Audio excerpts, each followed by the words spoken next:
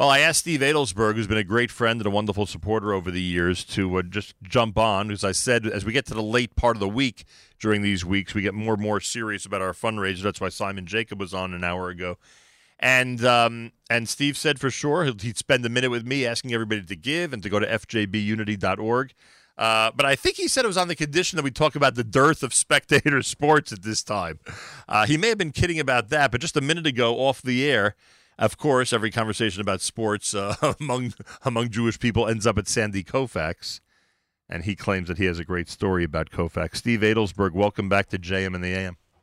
Thank you, Nachum. I actually heard a Rosh Hashiva. I'm not kidding about this, by the way.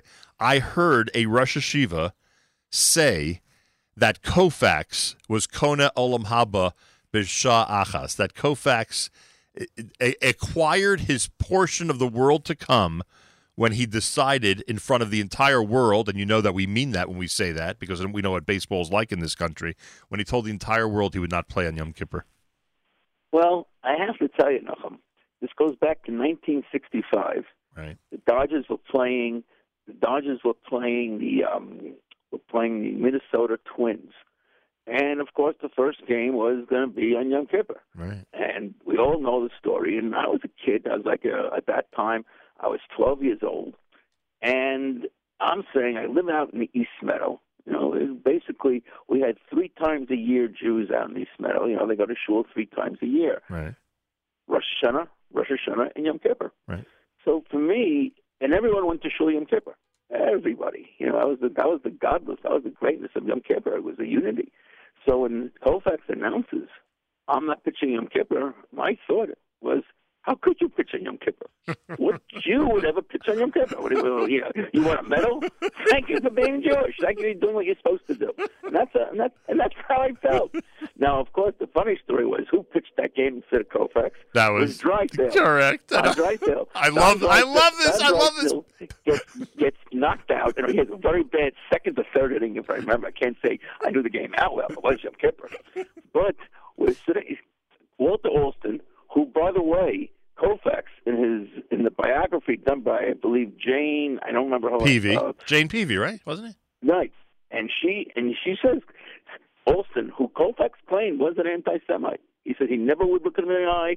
When he pitched that big game, he said, I'm going to go with the lefty. Wouldn't even say Koufax by his name, he claimed.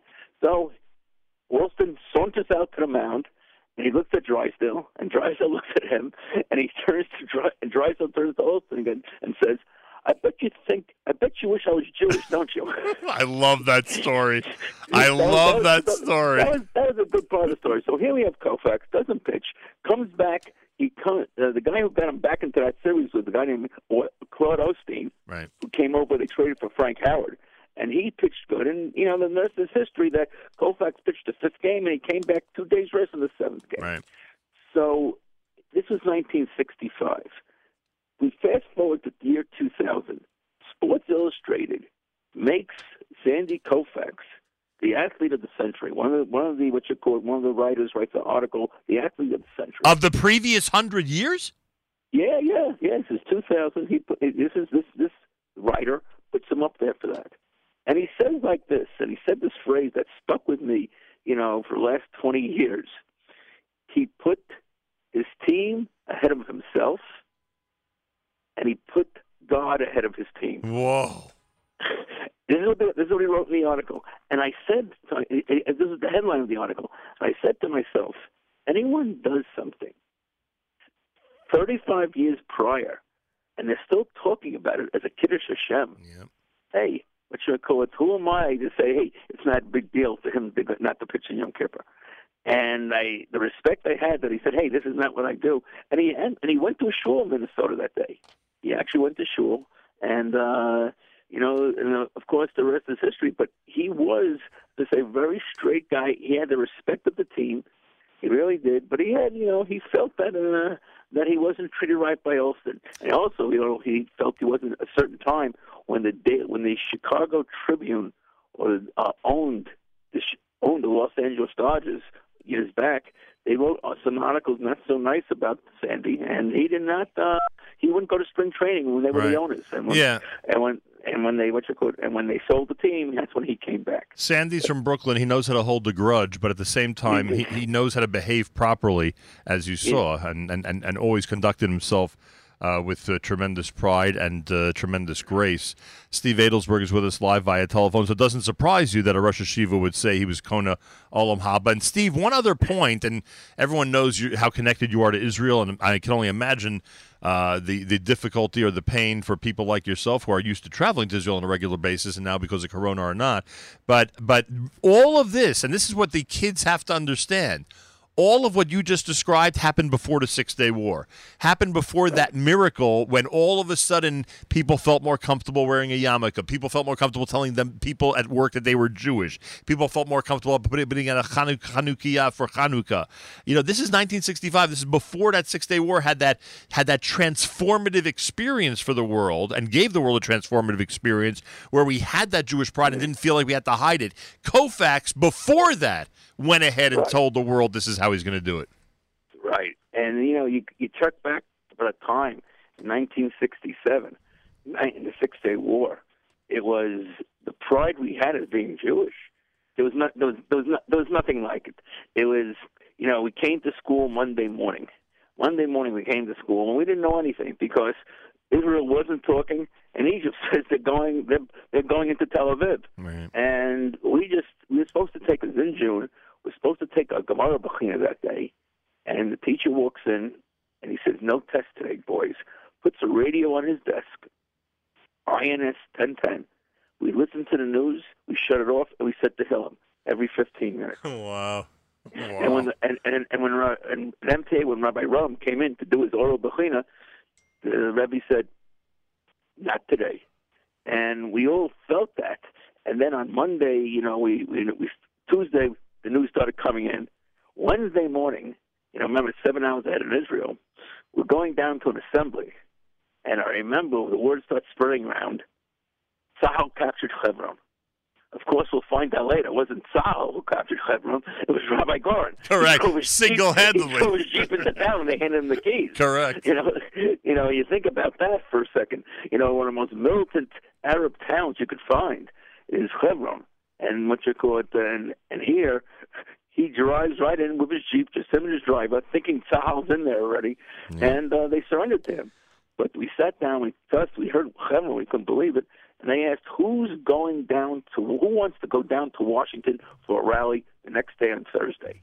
The whole class, the whole school gets up, raises their hand, we're in. I mean, it was like, we were 12-year-old, 13-year-old kids. Mm-hmm. All I know is a 14-year-old. All I know is going down to Washington. You can imagine, buses break down. And on the side, there were buses who broke down, waving Israeli flags and waving all the buses on. It was a show of Achdus that I don't think we ever saw since then. The only time we had a glimpse of that, again, was 1976 in Entebbe. Right. Again, you walked around and people looked at you, that you were identified as being Jewish. Yep. They congratulated you in the street. Kol hakavod latzahal. Kol hakavod latzahal. The Six-Day War, they said, who are you guys? Listen, I see already we're going to run out of time. I got to ask you a couple of things. And I don't want to put you on the spot because it's not like you're required to run to Israel. After all, as you just described, you're a teenager.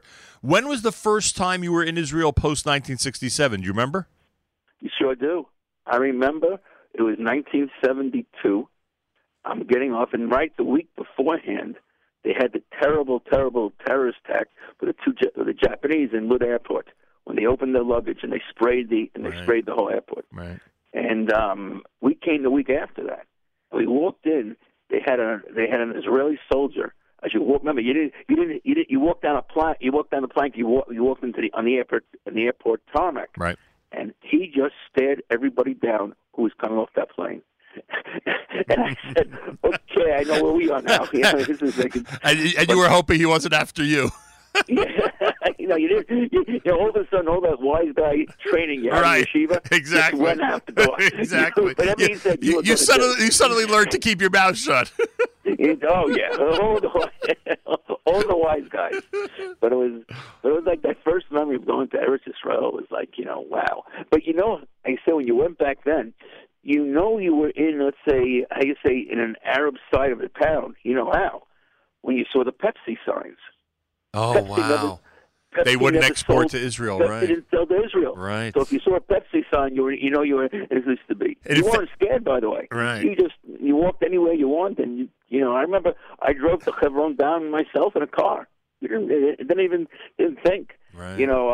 Years later, Dr. Sillenfreud, who was an ophthalmologist, and he wrote a book, 8 jogging routes of Yerushalayim. It's a great book. He tells you what you're seeing. Interesting. So I'm doing one of the routes, and I realized I'm in Silwan. What am I doing? Hello, what am I doing here? Oh, gosh. And it was funny. It's early in the morning.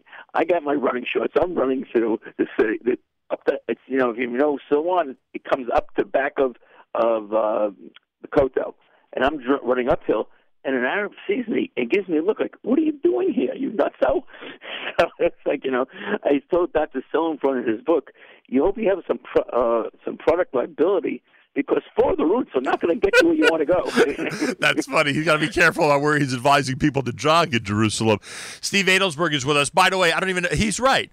All we got to do is start talking about sports, and it's all evident why you have to support us here at JM in the AM, because this is the only network that is bringing you Koufax stories, Six-Day War stories, and this is the type of thing that goes on every day. And therefore, I'm asking all of our listeners to go to fjbunity.org, fjbunity.org, and to support us. Again, fjbunity.org, and support us. Now, Steve, I have a message from an old friend of both of ours who has just texted me. And I'm sure once I tell you who his uncle was, you'll know exactly who's texting me. He writes, Sandy Koufax davened in my uncle Bernard Raskus's shul in St. Paul on Yom Kippur. So you know that Stanley's listening very carefully. Right. Oh, listen, Stanley was my swimming counselor in Camp Masad. Now, I didn't want to go to swimming. I wanted to play ball. Right. I didn't want to go in there. And so I had my yeshiva experience. I would sneak into the infirmary, get those notepads saying that you're excused from swimming because you had a cold, take a whole bunch, put them in there, and when Stanley would say to me, hey, we didn't call him Stanley. It was Shalom Raskus. And he was part of the St. Louis contingent. Yep. He was a Cardinals fan. Yeah, exactly. What's that all about? So I was the first guy to forge what you would call doctor's notes to get out of swimming in my side. But Stanley was my counselor back then. It was very, as they say, those are the years. And I think, didn't we get a great catcher from St. Louis? Wasn't Yogi from St. Louis? Yogi was the same with Joe Garagino. They grew up in the same block. Right. Joe going on to Today fame, and but as I say, but one thing about Nachum, and you really are a man for the underdog. Thank you. You're all the years I've known you, the only guy I know who's been a natural Mets fan all these years. That's right. New Jersey Nets, not Brooklyn Nets, New Jersey Nets. New Jersey Nets. And and I've of course been going to Net games, so I'll go to cockroach races if you give me good tickets. The last sporting event you were at, you told me, was the Net game before Purim on that Sunday night. And could you imagine that we haven't seen a live sporting event since that time? I was the last game. I don't know if I caught the corona there. I'd like to think so, but my kids say, I was near Kevin Durant, who got COVID-19. Right. He caught the virus, and they said, "Yeah, my father caught it from Kevin Durant." Nice story. That sounds good. Kevin and I didn't hang together, even though I will tell you a great story. I have pretty decent seats in the Nets, as we know, and I'm sitting there, and this guy next to me. This goes back 10, 12 years ago. He doesn't look like an athlete, but everyone's coming over to him. He's African American, nice enough guy, but his pants are falling off him. I don't know what that was about. And he's sitting shoulder to shoulder. I turn to him and I say, "Tell me, who are you?" He goes, "Who am I?" "I'm Jay-Z. You don't know who I am?" Oh, you were in the row with Jay-Z. Yeah. Wow. One time part owner of the Nets. And I'm saying to him, "Who's Jay-Z? What's Jay-Z?" That's it. I have no clue who he is. My kids are watching me on the other side of the, and they're cracking up because they know I have no idea who this guy is. And he says to me, "Where you been?" And I say to him, "Where I've been? I've been here. Where you been?" Yeah. But that was my introduction to him. And I can tell you some very, very great, funny stories about sitting there down the Nets.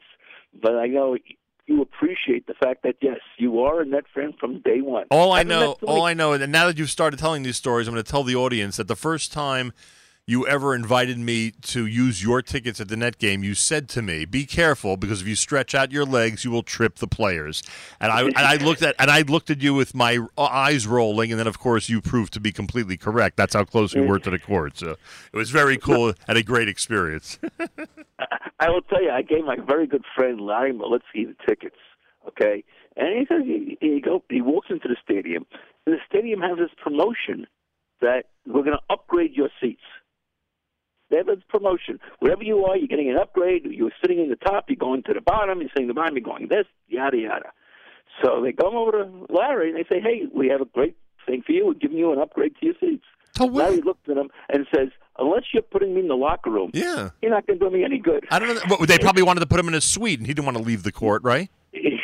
That's probably what it was. Oh, it's not funny. We're going to upgrade your seats. That is funny. So it's a lot. But one thing we used to always have, when I took my kids, remember this is going back years and years already. My kids are all, Baruch Hashem, grown up. One of the things is that we had a rule. I had a rule: no autographs. Right. No autographs. I remember you telling me this, right? And I said, people said, "Why no autographs?" I said, "We have to have a line. It has to be a lahavdil. Right. It's a lot of fun." Right. And one of the greatest things we had is that I used to sit down front there. They used to call me the rabbi, and they knew Friday night and Shabbos I wasn't showing up. Right. And then they would say, "Hey, it's the rabbi. Who's using the rabbi seats tonight?" And I could have been a good idea to be a rabbi when I was back in MTA, but that didn't help me. Steve, I got 2 minutes, but I got to ask you: would you make the same rule today with selfies with the kids, or you don't know? Yeah. Wow, interesting. And also, one of the best days I had with you ever, and I'll tell the audience, we've gone to Yankee games together before, and I thank you for that, and we have a great time. We try to go once a year. It doesn't usually work out, but we get there once every few years. And last summer, when we were together at Yankee Stadium, the last 20 minutes, I think it was a rain delay, and then they restarted, but we sort of lost interest.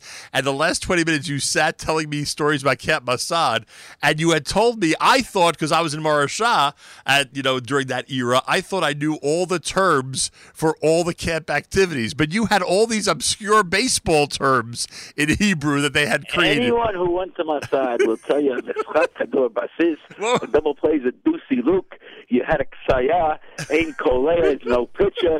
We played this game in Hebrew, and it was by osmosis. And what was the double play again? Dusi Luke. Usi Luke. Dusi Luke. Dusi Luke. Tough. Nobody knows what that even means. you one of the classic Mossad words. So from people from Israel, they hear this Hebrew, they crack up. What do we? He asks Israeli for a sweater, he'll say sveta. Right. What is the guy someone from Mossad says? Simriya. That's the real words for sweater? That's what it's a Mossad made up word. They put it together. Got it. And I always remember when someone would say, "Okay, if you had to talk Hebrew," right. And someone says substitution, and the head of the camp, Rivka Shulsova, says substitution, which I call Rakivrit. So she goes substitutia. Substitutia. I love it.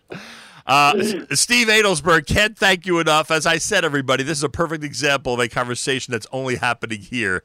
If you like the fact that we're trumpeting and talking about great Jewish camping and people like Sandy Koufax and making a Kiddush Hashem and speaking about Israel both pre and post 1967, support us here at JMAM. Steve, you have 30 seconds. Can you encourage everybody to please go to fjbunity.org and help in our 2020 fundraiser? Nachum, there's no question. You right now are a light that we get to see things. I'm sitting here on my porch at Manhattan Beach. I saw something that's very rare. I was just taken back. I saw a commercial plane go by. Really? And yeah, I saw it. I said, "Wow, where are you going?" And But during this time when we were all just really just wondering where's it going to end, where's it going, and to have you as our anchor, and to give us the news and to be able to be the voice for us, and to give us our spirits and whatever. I thank you And I hope people could support this cause of, bringing us together and talking about important things, and really just and things that are not so important. That's true. I'm not going to mention those, but I will highlight the stuff that's important that we discuss. Right. I mean, listen, I could tell you Lag BaOmer stories of the Biana Rebbe also, but I know, and unfortunately this year you weren't there, but hopefully next year you will be, Bezrat Hashem. Hopefully, but as they said, I'll leave you with this. The Rebbe took 25 people, without 25 people. Right. I said to the Rebbe, we can make a really good fundraiser here. People will be down fast, and we don't have any problem. Not a joke. Not a joke. Yeah. Let him know. Let the Rebbe know that the Biana Stiebel on East Broadway is still hopping. I'm not quite sure what I mean by that, but I know that it's the last time I passed it, it's still there at least. Steve, thank you so much, and thanks for your friendship. And lots of luck to you today in your 36th year. As I say, last night was 35, so it's a good day. Oh, that's right. 36 coming up tonight. Thank you. I appreciate that. 36 years, folks. And 36 in the Omer comes up tonight. And a big thank you to our good friend Steve Adelsberg. He reminds you about fjbunity.org. Please keep us going, everybody. As we get toward the end of the week during our fundraiser weeks, we get really serious. So please, fjbunity.org, fjbunity.org.